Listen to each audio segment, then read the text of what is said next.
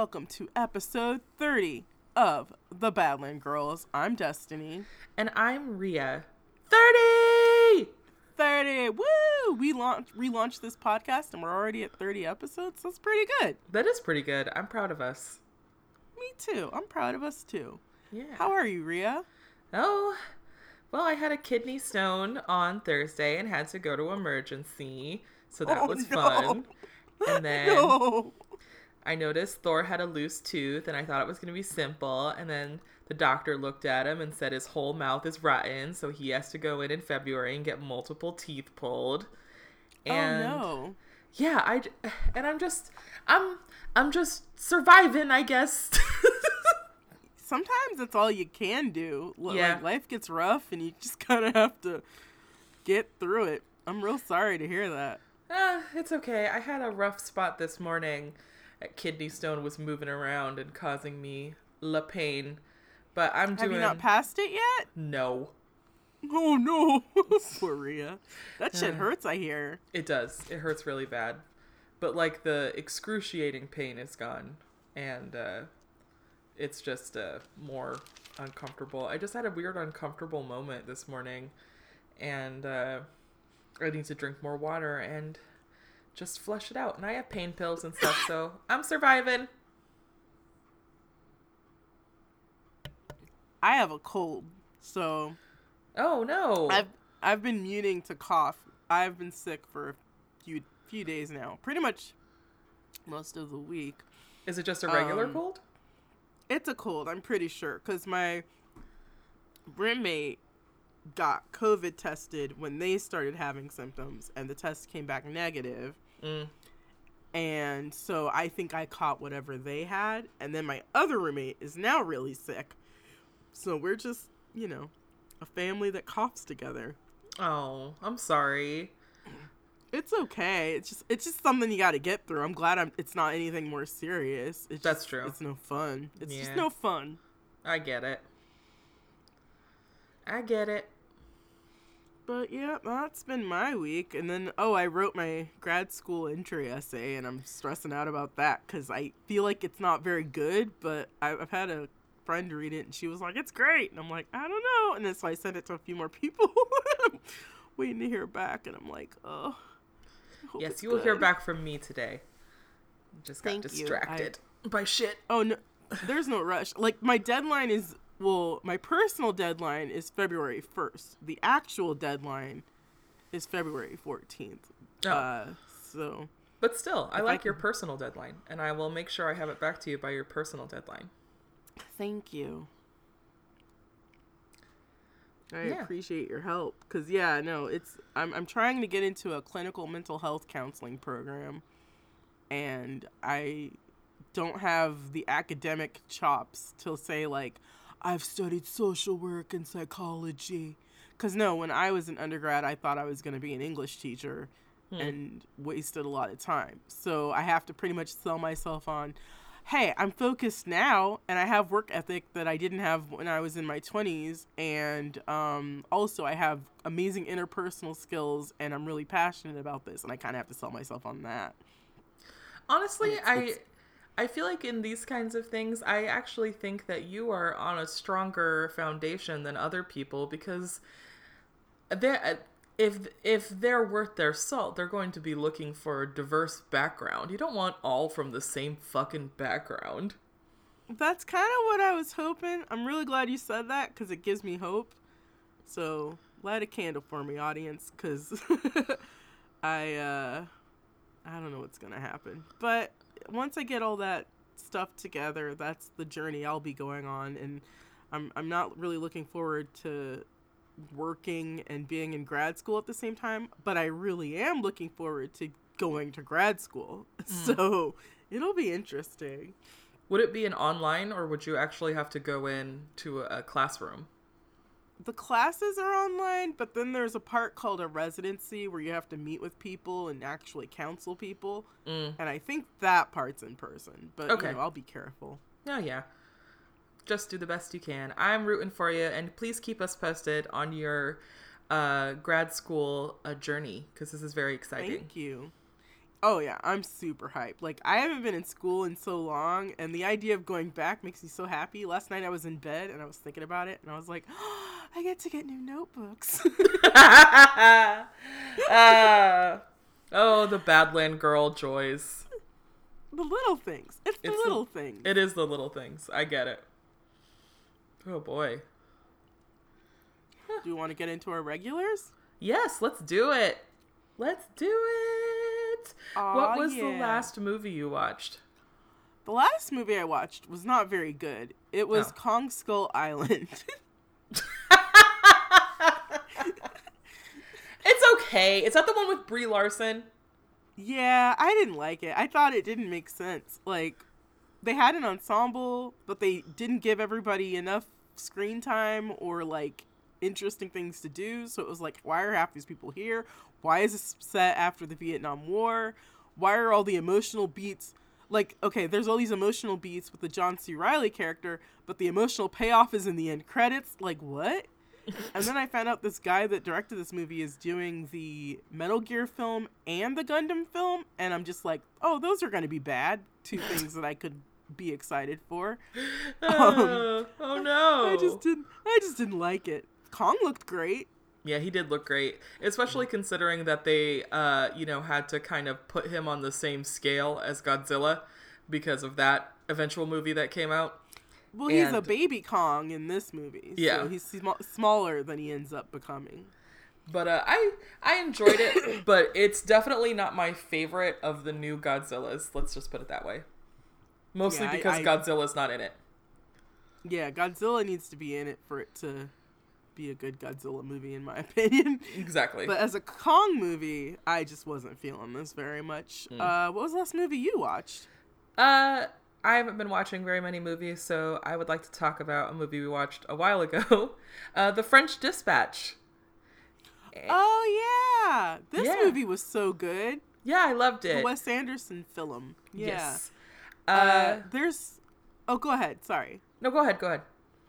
I was just going to say, this is a movie with so many moving parts as far as, like, the set pieces and the techniques being used to, like, put everything on screen, that I feel like I need to rewatch it because there was stuff I missed. Yeah, I watched it twice already, and it's definitely a very layered film, but almost in a very subtle way. And well, the story is so straightforward that you don't think you're getting that kind of movie, but visually it's like, whoa. Yeah. So there's like spoilers for The French Dispatch. So it's basically going through three features in the last issue of The French Dispatch, which is a Sunday kind of culture magazine that is the French arm of a Iowan newspaper, Kansas newspaper, sorry, not Iowa. And in each story, there's this thing where you see them actually in the time writing the story, and then after the magazine and talking about the story in various different media formats. It's very interesting, and all of the reporters and writers in the film, the three major ones, are based off, very significant contributors to the New Yorker, and the whole movie is just a love letter to a certain era of the New Yorker. There's a lot of inspired by stage kind of setting in the film, and I just really liked it. I thought it was really fun and clever and really, really cool. Yeah, I thought it was great. Yeah. I really liked all the acting and all the, like, clever sequences, and there's a great animation bit in this film, and it kind of comes out of nowhere, so it's a nice surprise. And all the Wes Anderson players are there in all their great glory and doing a great job. I was really smitten with Frances McDormand in this. Yeah. Which I think this is her first Wes Anderson movie. I don't recall her being in any of his others, but I could be way off. Was she a voice in one of the animated ones? I have no idea. She might have been in Isle of Dogs. Okay. Because, yeah, I might be wrong. Because those are the only two I haven't seen at this point. Yeah. And I'm going to remedy that pretty soon. But, yeah, great movie. One of my favorite scenes in this movie, there's a character who plays a younger version of an artist who's played by Benicio del Toro, and when he ages, the actor just walks into the shot, shakes the hand of the actor that plays him as a younger man, and then just switches places with him. Yeah, I thought that was amazing. I thought that was so cool. I think about that shot all the time. Yeah, it's a good movie. It's a good movie. It's full of great people. I recommend it, and I'm sure Rhea does too. I also recommend it. Have you been watching any TV or anything? Yeah, I have been watching. I have gotten into the show called The Goes Wrong Show, which is a British television show about a group of actors who put on a weekly play, and everything goes wrong, from the sets falling apart to actors not remembering their lines to just, it's so funny, and a lot of it is based on physical and kind of sight gags, but there's a lot of really good kind of witty jokes, and I watched the whole, everything they had, and I nearly died. It's so goddamn funny. The first season is free with ads on YouTube if anyone wants to check it out. I really, really liked it. It made me laugh. If you want to start with a good episode without watching the whole thing, even though it's really short, I'd start with the episode called 90 Degrees, where they're filming a southern kind of like drama. But unfortunately, the set builders thought that the 90 degrees was referring to the set angles. So there are, they're doing, some of the sets are built sideways and upside down, and it's really funny how it plays out. Oh, that is goofy. Yes. That is fun. I'll have to look this up. I've never heard of it. Yeah. Is it a new show? Yeah, it's fairly new. So the group that does the show, they started out in 2008 as like an improv group, and then they started doing these kind of like basically sketch plays. And then they've been doing on stage, they were doing like a full length version of Everything Goes Wrong with Peter Pan, and it got licensed by BBC. So they filmed it, and then they got another play. They did A Christmas Carol, and then they got the television show. And the last one, the second season, was filmed during COVID. So it is pretty recent. Yeah. Oh, that's cool. Okay.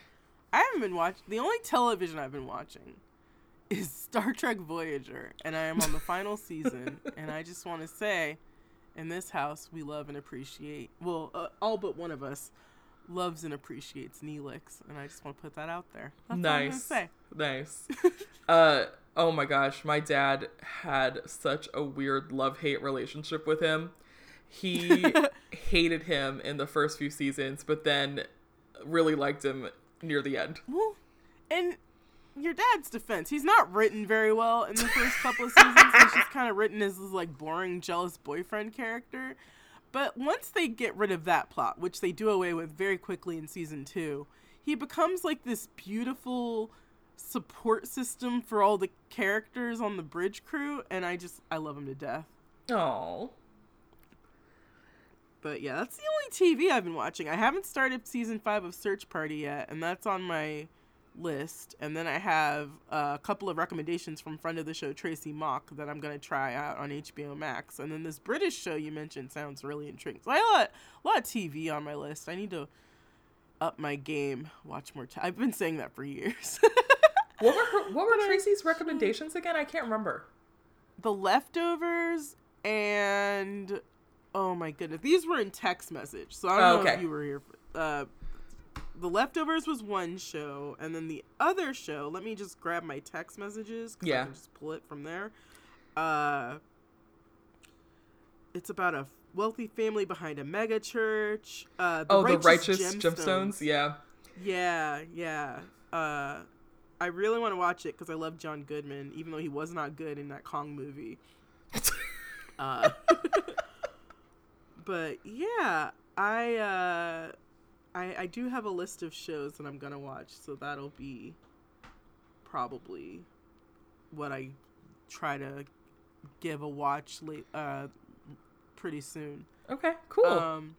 Yeah, let's get into our jam. Yeah, so now it's time for Oh, Ah, Badland Girl. Badland Girl. That's my jam. Destiny, what's your jam? My jam is this song called Human Performance by this band, Parquet Courts, which I don't know anything about this band, but man, can these people write some lyrics. I was listening to Human Performance, and it's a song that just kind of came to me in a fog of Spotify algorithmic recommendations. And at first I didn't think anything of it. And then one day I just hyper focused on the lyrics. And it's a song about regret. It's about loss. It's about things messing with you that come from your past. And there's this series of lyrics. I'm just going to read them. That's how I'm going to do. No, it's great. Go ahead. In walks the darkness, I pitch without you. Asks me, do I realize what I've done and who I've done to? Indeed, I do know. It never leaves me, just visits less often. It isn't gone, and I won't feel its grip soften without a coffin. And every time I hear that, I just break down. Whoa. I'm just like, oh, yeah, it's not gonna leave, is it? Whatever it is, it's ailing you, whatever it is, it's gonna hurt less, but it's not gonna go away. Oh, wow. It's heavy, but I don't know, just... It's not even where I am, like, emotionally right now, but the lyrics just bring me to that. It's good. It's good stuff. Healing stuff. It is. Wow. I've heard of them, but I've never listened to them, so I'm going to listen to this and then report back next time we're together. Why can't I remember the name of the album? Hold on, let me grab that. Okay. Please do. The album is called... it might be called Human Performance. Oh, yeah, it is called Human Performance. It came out in 2016. Okay. For some reason, all the music I've been really getting into lately has all come out in 2016. So I don't know what that's about. Yeah. What's your jam? Well, listeners, the great Ronnie Spector passed away earlier this month. That's true. It broke my heart because she was part of one of the coolest girl groups of the 1960s, the Ronettes. And I have been listening to her stuff a lot lately. And instead of choosing a Ronette song, I decided to choose a song from that she did in the 80s when she kind of had a little revival. She did an album with Johnny Ramone, who really loved her. And she was in that Take Me Home Tonight, Be My Little Baby. My little baby. Yeah. So this song was from the movie Just One of the Guys, and it's called Tonight You're Mine. And it's just her solo, obviously. And it is such a good song. Just kind of like that 80s kind of synth mixed with her beautiful kind of like 60s vocals. I love that song so much. You can't find it anywhere. You have to go on YouTube to listen to it. Oh, yeah. It's one of those things where you gotta like go to the record store and dig it up. Yep. Exactly. But That's right. It is a fave of mine. It's always been a fave of mine. That movie has been in my life since I was a child, and it plays over the end credits, and it's such a good ending song for an 80s movie. It's like up there with Thompson Twins' If I Should Leave, or whatever that song was called. I can't remember now. From 16 Candles. Yeah, I've never seen this movie. I should remedy that. Yeah, that's good. I like it a lot. Well, it's a lovely song. It's lovely. She is somebody that went through a lot. Yeah, I'm really she did. glad that she came out of it okay, and she had a interesting, beautiful life aside from all the suffering she endured. Because I feel like when the obits came out, there were a lot of, they focused on all the bad stuff that happened. And it's like, she did so many cool things and was a part of so many, like, historical, iconic musical moments. And that's what I choose to remember. Yeah. And she's one of And the hair. The hair, I mean, Yes. It basically inspired Amy Winehouse's hair. And It did. I just feel like she really kept, even up to her her dying days, she really kept musically active, and I think music from all periods of her life is worth listening to, not just the Ronettes and that song you know from Dirty Dancing. Yeah, no, there's a whole career there that's worth examining. Mm-hmm. Agreed. For sure. Yeah. Gosh, I can't believe we're moving into February already. I know. I'm kind of in denial because, well, one, this was when I set the date to get all my grad school shit in, and I'm still not done, so I'm kind of scrambling. And two, it's just, I'm still in December mentally.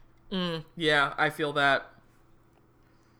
Like, it's still really cold. It's still really, like, I'm not in a bad place emotionally. Like, I've definitely gotten to a good point with my seasonal depression where it's not dogging me every day, but I'm still just sort of in that space where it's winter and it's just like, I gotta get through it. So it is kind of weird that February is upon us, but it is the shortest month, and maybe March will be, a real positive time, and hopefully the weather will be better. Yeah, that's really been dragging me down too. I have a bunch of goals that I want to do for February. Not goals. I know we said no goals. But I have a lot of little art things that I want to do. And one of the things that I brought up with Destiny was doing a little challenge where it's like, it's a collage challenge. And it's very easy, very, not very high stakes, but just basically making at least one collage a week for every week in February. And I put certain like challenges for myself, to kind of like make sure, really just to kind of just make sure that I'm sitting and doing it instead of just sitting there and looking at the page and being like, none of this shit is good enough, I'm just gonna rip this out and throw it away.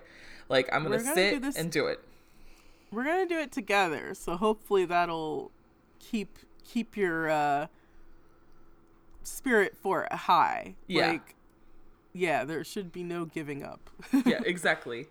And I don't know if Destiny wants to do her own challenges, but I did set my own for... I want to hear what yours are, and I was thinking of just using them as well, because I'm super curious. And I don't really put...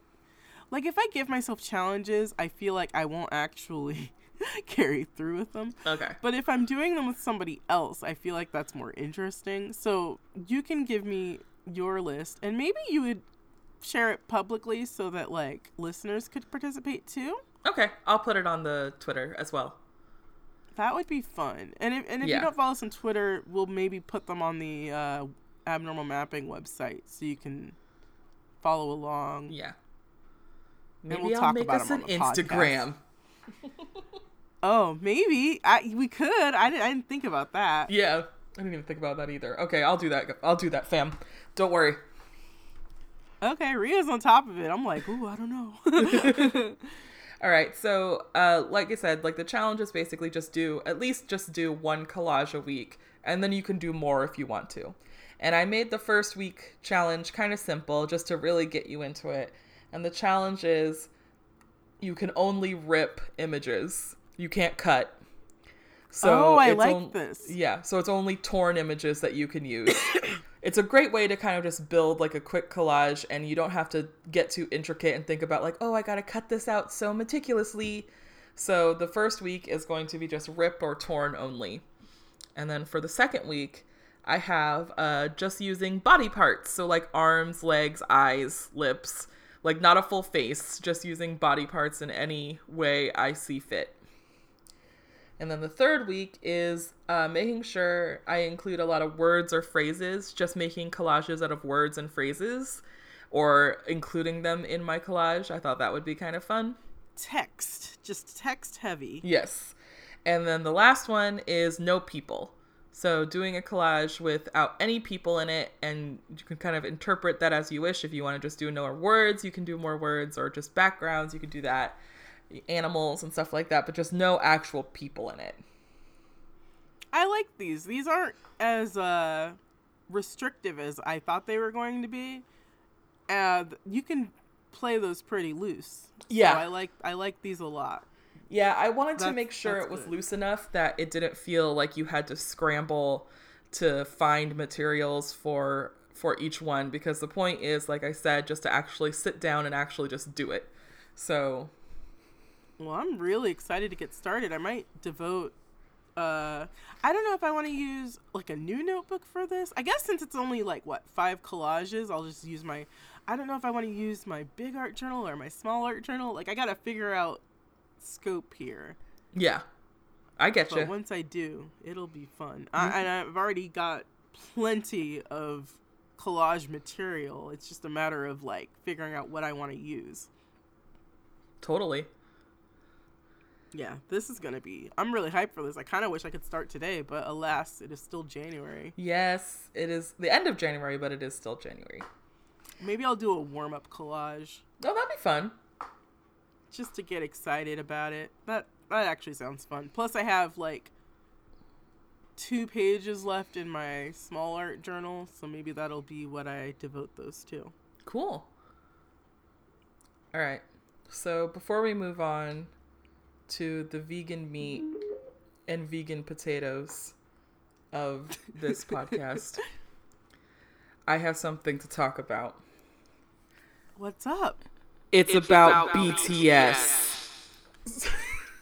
I got out my karaoke mic so that we could talk about BTS.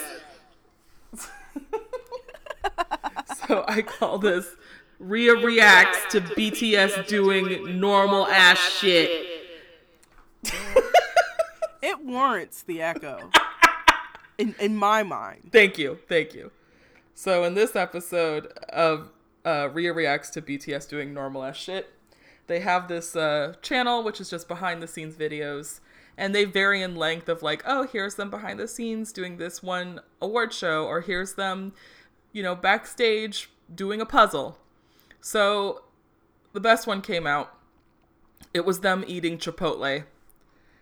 None of them have had time? Yeah, I don't think any of them had Chipotle before. They didn't know how to eat the bowls, the taco bowls, basically. And very cutely, Jungkook called it Chipotle because he didn't know what it was. He's like, is it Chipotle? Oh, it's Chipotle. And then them freaking out over how good the Chipotle is. And I also just would like to point out that Jungkook said he loves sour cream. And then somebody said, what's sour cream? And he said, it's that sour sauce that is the consistency of yogurt. And I'm like, man, I never really thought to describe sour cream like that, but that's totally it.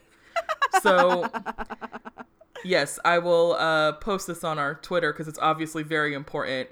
But watch this 3-minute video of them literally just talking and eating multiple bowls of Chipotle. Or as it is now forever will be known, Chipotle. Is it sponsored by, is it a weird ad? Or No, is it just... It's not. It was a behind the scenes... That makes me feel better. Okay. It was behind the scenes for when they were in James Corden, and they had a break, and the lunch that was catered for the staff was Chipotle.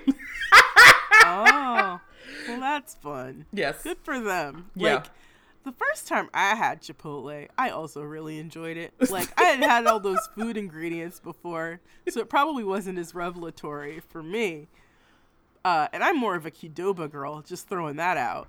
Yeah, as cute as it was, I hate to say this, but BTS Qdoba is better. And I don't know, it's just the flavor profiles are very similar, but just some of the ingredients taste better at Qdoba. Just throwing out my 2 cents. It's a good BTS, 2 cents. If you're listening, they have a competitor. They're called Qdoba, and they're really good. Yeah. I know yes. BTS is listening. Yes, of course they're listening. They're enamored with me. So, okay. Thank you for that little segment. It will not be a regular, but it will pop up from time to time when you least expect it. I'm always hyped. Whenever there's an audio effect, I'm on board. Yeah, no, this is great. I wish I think there's a Radiohead. I'm thinking about my favorite band now. Side project, like Johnny Greenwood and Tom York have like another band called The Smile, and they just released an album, so I'll probably come in maybe next week. I won't do an echo, but I'll have information about how I feel about this album. Oh, cool. Once I track it down. Nice. So that's exciting. In case you were wondering how our favorite bands were doing. Yeah. I know you're always wondering, listener. Yeah, you're always sitting there like, I wonder what Rhea and Destiny's favorite bands are doing. Yeah. It's okay. We're here to inform you. Okay. Yeah, we're on it. We're on it. Yeah. So, to move on to our vegan meat and vegan potatoes. Hey everyone, Rhea here. I just wanted to drop a quick spoiler warning for the entire series of Midnight Mass. Sorry for the crappy audio. I'm still sick, and I did not have the energy to get out my fancy USB mic. So yes, again, beware ye spoilers after this point for Midnight Mass, the entire series. Enjoy if you've seen it. So recently, Desi and I have really gotten into a horror director and creator named Mike Flanagan. He has been around for a little while. He did the Oculus film, which Destiny, I'm actually thinking I need to revisit this film now that I like more of his work. I'm going to say it right up front, and this is not nice. His movies are not as good as his television. I've seen... Maybe he just works better in that format.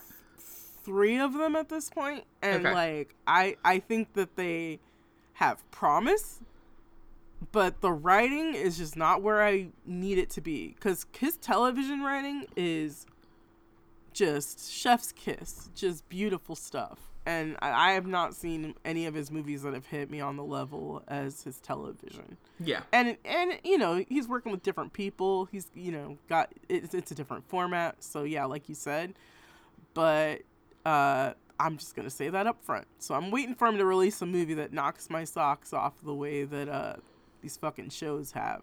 Yeah.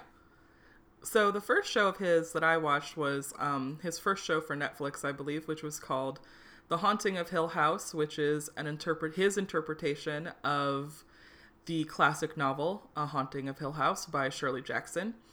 And he plays pretty fast and loose with the original plot. But to much success, I was deeply moved by that show. And Destiny, what was your first show? Was the other one, right? Yes, it was what was the full name? The Haunting of Bly Manor? Yo, yeah, Bly Manor.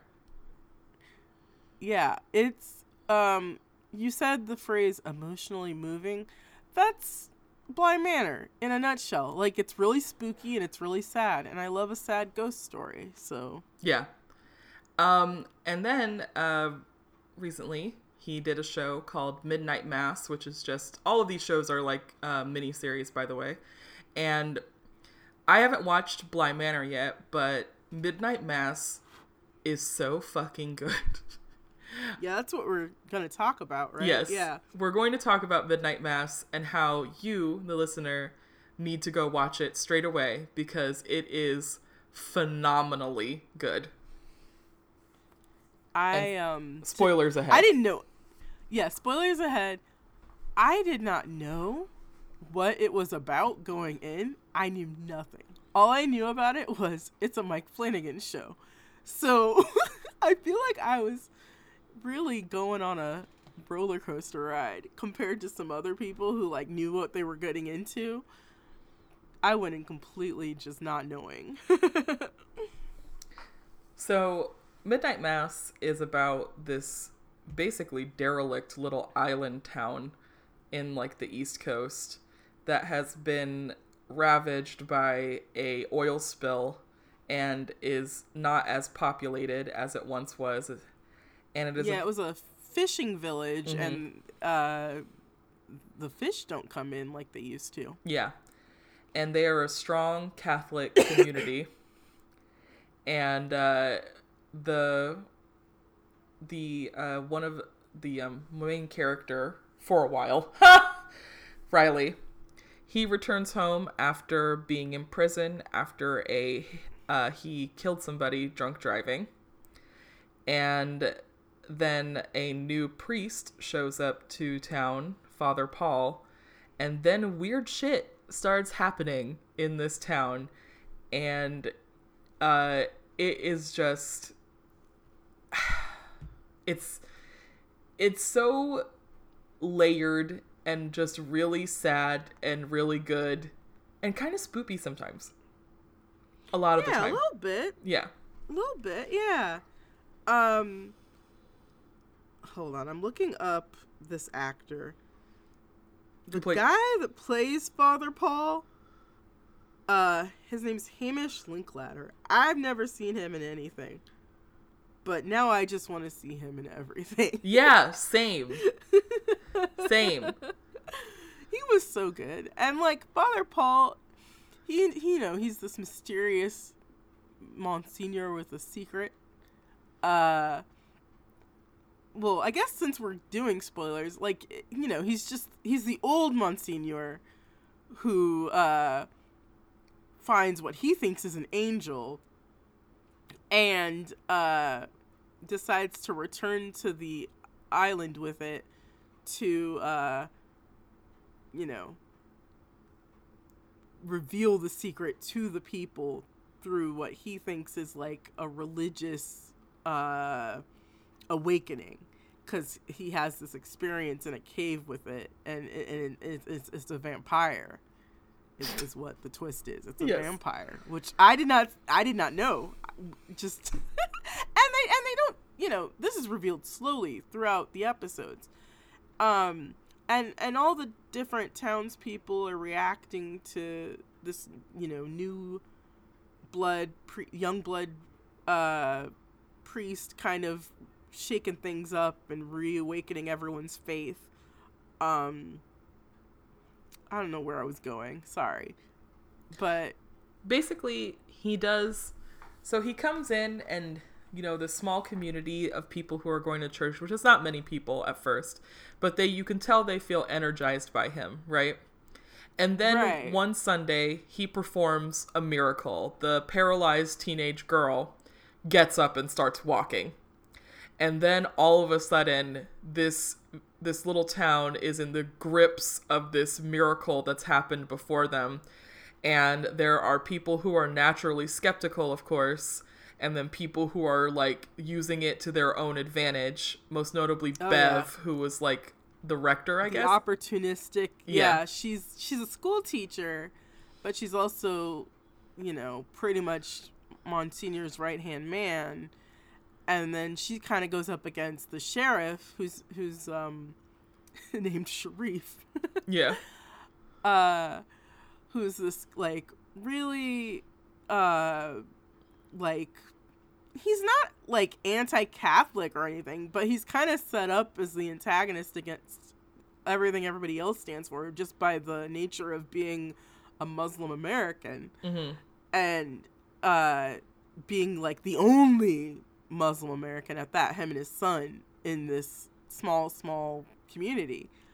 So there's already, like, this pre-built-in opposition to what's going on by nature of him being the sheriff and not being Catholic.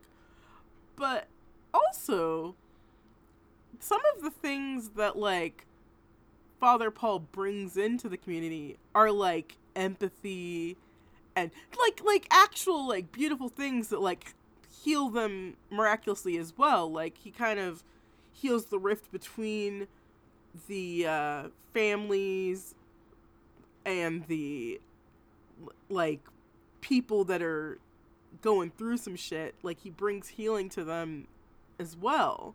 So, like, even though they aren't at first going to church, now it's like, well, we gotta go to church. He, like, he fixed our shit, and we gotta see what he's gonna do next.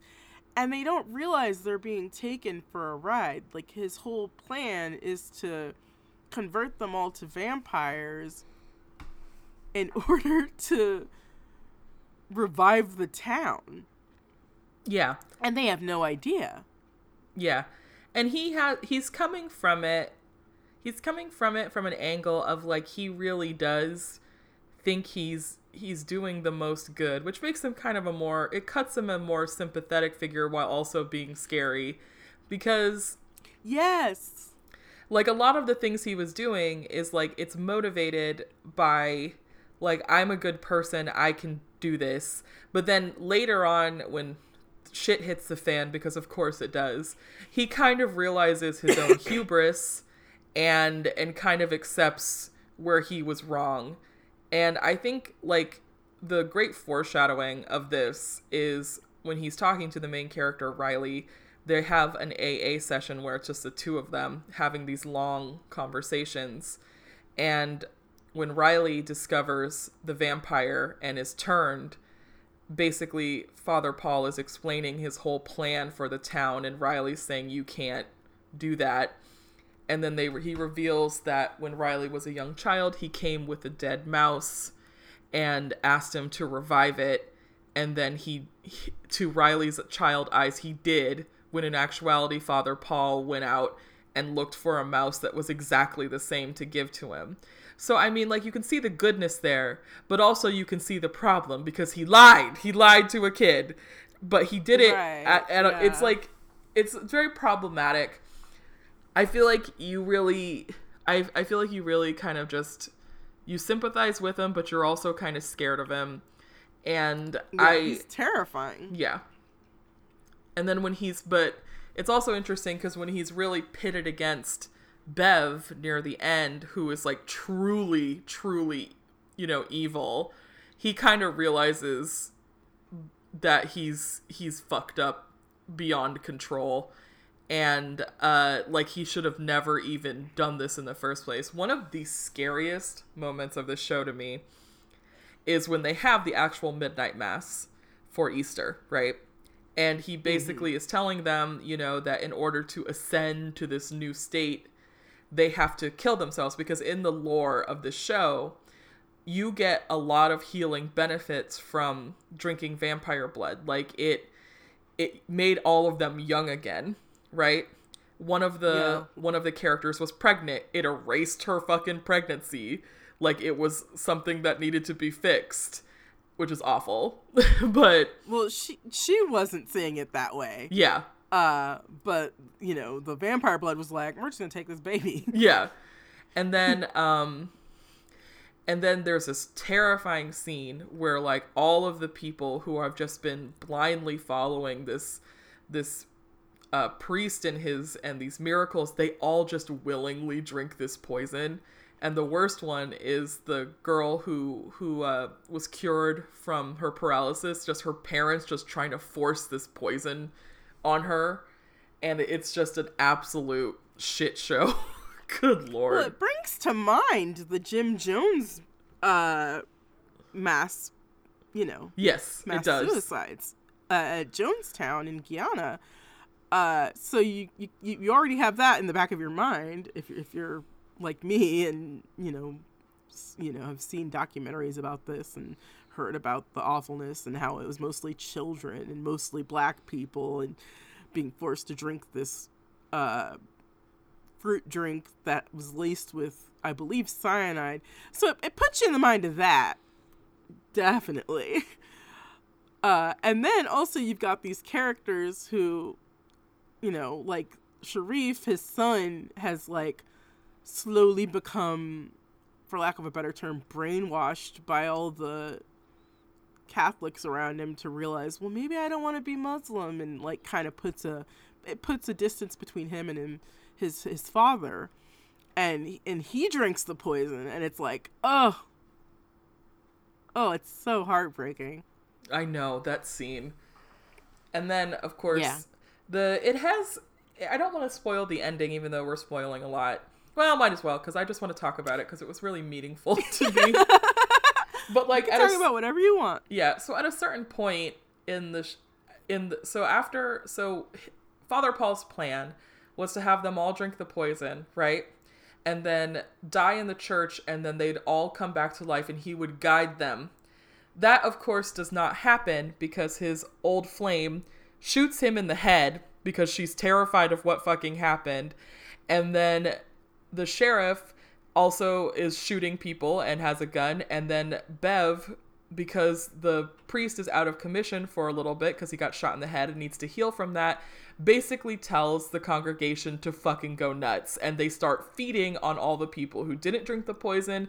They break out of the church and start feeding on everybody who wasn't at the church. And by the time Father Paul comes to, half of the village is on fire, and Bev is creating a nest for all of them to sleep until when the sun comes up so that they can go to the mainland and basically wreak havoc.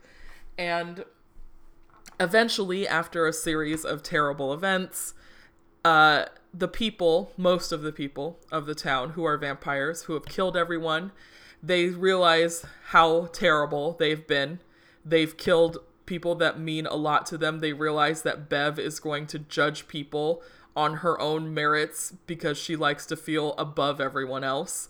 And yeah, she's the typical opportunistic, like, self-righteous person. Yeah. And then the rest, when she denies a guy that was turned because she said he never showed up to church, basically the dream is over. Father Paul says he will welcome them into his church.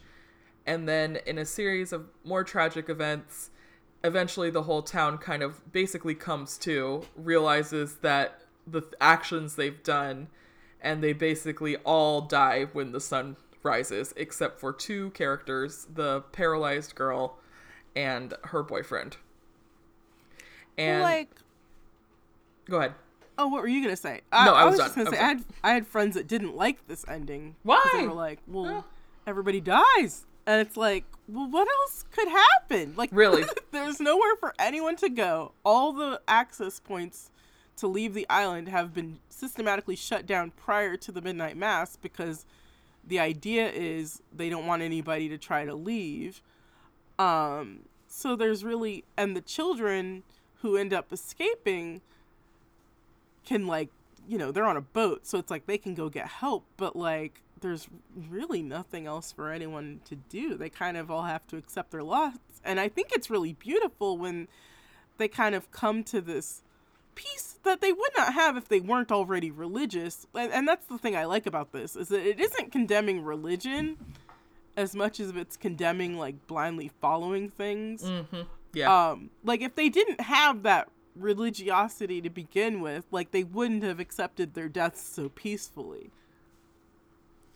Yeah, and they're all singing a hymn as they're going, and it ends on kind of, so like the vampire, his wings were cut, and he's trying to escape the island, and you don't actually see if it happens, but you do get a clue in kind of the dour, in kind of a bittersweet moment when the two kids are floating away from the island looking at the flames, and then the girl, Liza, she says, "I can't feel my legs." And that's how you know that vampire didn't make it. And it's just kind of like this little, it's kind of sad because of course she is paralyzed again, but then it also just kind of, it's like a sad, it's like the perfect end note to me of the craziness that happened in the last episode. Yeah, and the stuff that makes this show really emotionally resonant, I think, is a lot of the discussions people have about death and dying and, like, how to carry on after death. And that's the stuff that makes it really good. Like, none of it has to do with vampires. None of it has to do with, like, religious tension. It's, like, all this stuff about, well, you know, nobody really knows what happens when we die. And, I don't know, just, like, all those, like, speculative conversations that happen and how people are, like, when they are accepting of each other, how they, like, do it wholeheartedly. Like, that's all the stuff that resonated with me. Yeah, there's a lot of long kind of monologues and conversations between the two, Father Paul and Riley, and many of the other, Riley and his girlfriend, and just those kind of just the kind of discussions about life and death and faith, and is some of the more beautiful parts of this show. Like I said, Mike Flanagan is really good at crafting, like, really emotional horror. I would put it was so fitting for him. He was the perfect candidate to take over, to do an adaptation of The Haunting of Hill House, which the original book and, of course, the film have an emotional core to both that deal with heavy issues such as depression, isolation, and stuff like that. And it's definitely a genre of horror films that I really enjoy. And I don't know what else to add to it, because the only two movies that I really feel like have that kind of deep emotional core are like The Haunting and then The Innocents, which is based off Turn of the Screw. And I'm sure there are others. Bly Manor. Yeah. And I like that kind of horror because I just feel like it's fascinating to watch like these philosophical discussions and just kind of like, you know, kind of like the grief that surrounds the kind of horrors that you see. And I really like it. I really enjoy his work. He's doing Fall of the House of Usher, which I think is a great choice for him because it's about a weird family. And I think he's good at families. Yeah. He's good at interpersonal communication. It's like, I don't know, just good. It's good stuff, good deep stuff to get into. It is. And I actually think that Midnight Mass is a great kind of like starting point, more than even like Haunting of Hill House, I think. Because I don't know, there's something about Midnight Mass, the fact that if you can go into it like Destiny did, go into it blind, like I think that's the best way to do it, because it really just kind of draws you in, and then kind of like it's fascinating. It's really cool. Yeah, I don't think, if you're listening to this, like, obviously you're not going to go in not knowing anything about it. So we'll put a spoiler alert right at the beginning. So if people want to, like, watch it before they listen. Mm-hmm. Yeah. And maybe, like, write in. Tell us what you thought. Yeah. Check out the other two shows. I'm going to watch Hill House because I have not seen that. Bly Manor is, like, something that I watched last October and just cried my face off. I love a good sad ghost story. It kind of put me in the mind of the film Lake Mungo, which is about a death and how it affects his family, and then like maybe she's come back from the beyond, and it's a little spooky, and just kind of reminded me of that movie. It's a great movie. I believe it's on Shudder now, so check it out if you haven't seen it. Okay. One of my favorites. But yeah, just good, solid horror. Yes. And it's fun to talk about. Yeah. I do. My last thing I want to say about Midnight Mass is I did think it was hilarious that the last thing Bev saw was Sharif and his son doing their prayer ritual. Prayer. Yes, because she was such a overtly racist towards him. Well, you notice she's the only character that's afraid to die. Yes, she tries to bury herself in the sand. Yeah. Yep. She realizes that once she dies, she's, been a terrible person this whole time. All the things that she thought were going to get her into heaven, she undermined them with all of her behaviors and beliefs. And everyone else is singing. She's scrambling. She's trying to live. And she doesn't deserve, the peace that comes to everyone else. So it's kind of great. Yeah. Also, just as a warning, there is a scene where there's a beach full of dead cats, and it is a long ass fucking scene. Yeah, if animal death bothers you in any way, yeah, you might have to kind of shut that episode off early, because really, it's yucky. When we were watching it, it's such a long scene, and it's just like these long wide shots of just all these cats dead on the beach, and and then they're having like really important conversations, of course, but after like literally 15 minutes of this, I was like, he paid for all those stuffed cats, and god damn it, he's gonna use them. Right? It's true. It doesn't bother me as much because I don't know, that didn't really bother me, but if you're like a big animal person, I could totally see that being like a huge turn off. Yeah, and for I don't sure. blame you. Yeah, I don't blame you either. But yeah, and that has been Destiny and Rhea talk about Midnight Mass, a really good show. For sure. But that is going to do it for our episode, our 30th episode of Battling Girls. Wow.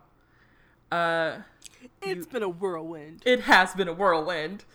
But I'm really happy that we're doing this show, Destiny. It makes me super happy. And I hope to do 30 more. I hope we can do a buttload more. Yeah. I really, I'm liking this. Yes, me too. Well, you can find show information and listen to our show on our hosted network, abnormalmapping.com/badlandgirls. And you can also find us on your favorite podcatching app like Stitcher and Spotify and Apple Podcasts. And you can email us at badlandgirls@gmail.com. Tell us what you think of Midnight Mass if you've watched it. Are you going to watch it now that we've talked about it? Send in your favorite haunting song lyrics. I'm curious. Yeah. Oh, man. I'll do that next time just for you, Destiny. And then you can follow us on Twitter at Badland Girls, and we're on Facebook as well. And you can also check out Destiny on her other podcast, which is Repertory Screenings, also hosted on Abnormal Mapping. And what movie are you going to be watching? We just recorded our episode about Three Colors Blue. Okay. And we are about to watch Schenectady, New York. Oh! I heard good things about that. I saw it in the theater and fucking loved it, but Ooh. I have not seen it since, so I'm really excited to revisit. Cool. Because I don't remember it at all. I just remember having an experience. An experience? Capital A, capital E, an experience. Wow, amazing. And then also, I'm going to be on a new podcast with some of my comic book buddies. It's going to be called Short Box Long Talks, and we will be talking about comic books with Rob Bloom, Matt Haney, Tracy Mock, and myself. Just a bunch of nerds yakking about comics. Where can that be found? That can be found on Buzzsprout, and we're recording our first episode today, so I'll have more information by the time our next episode comes out. That's really exciting. I'm so hyped. I love all the people involved, so I will be listening to that, even though I have not touched a comic book in probably years. Hey, that's okay. I have so many to recommend when you're ready. Cool. All right, but until next time, always Always pizza rolls.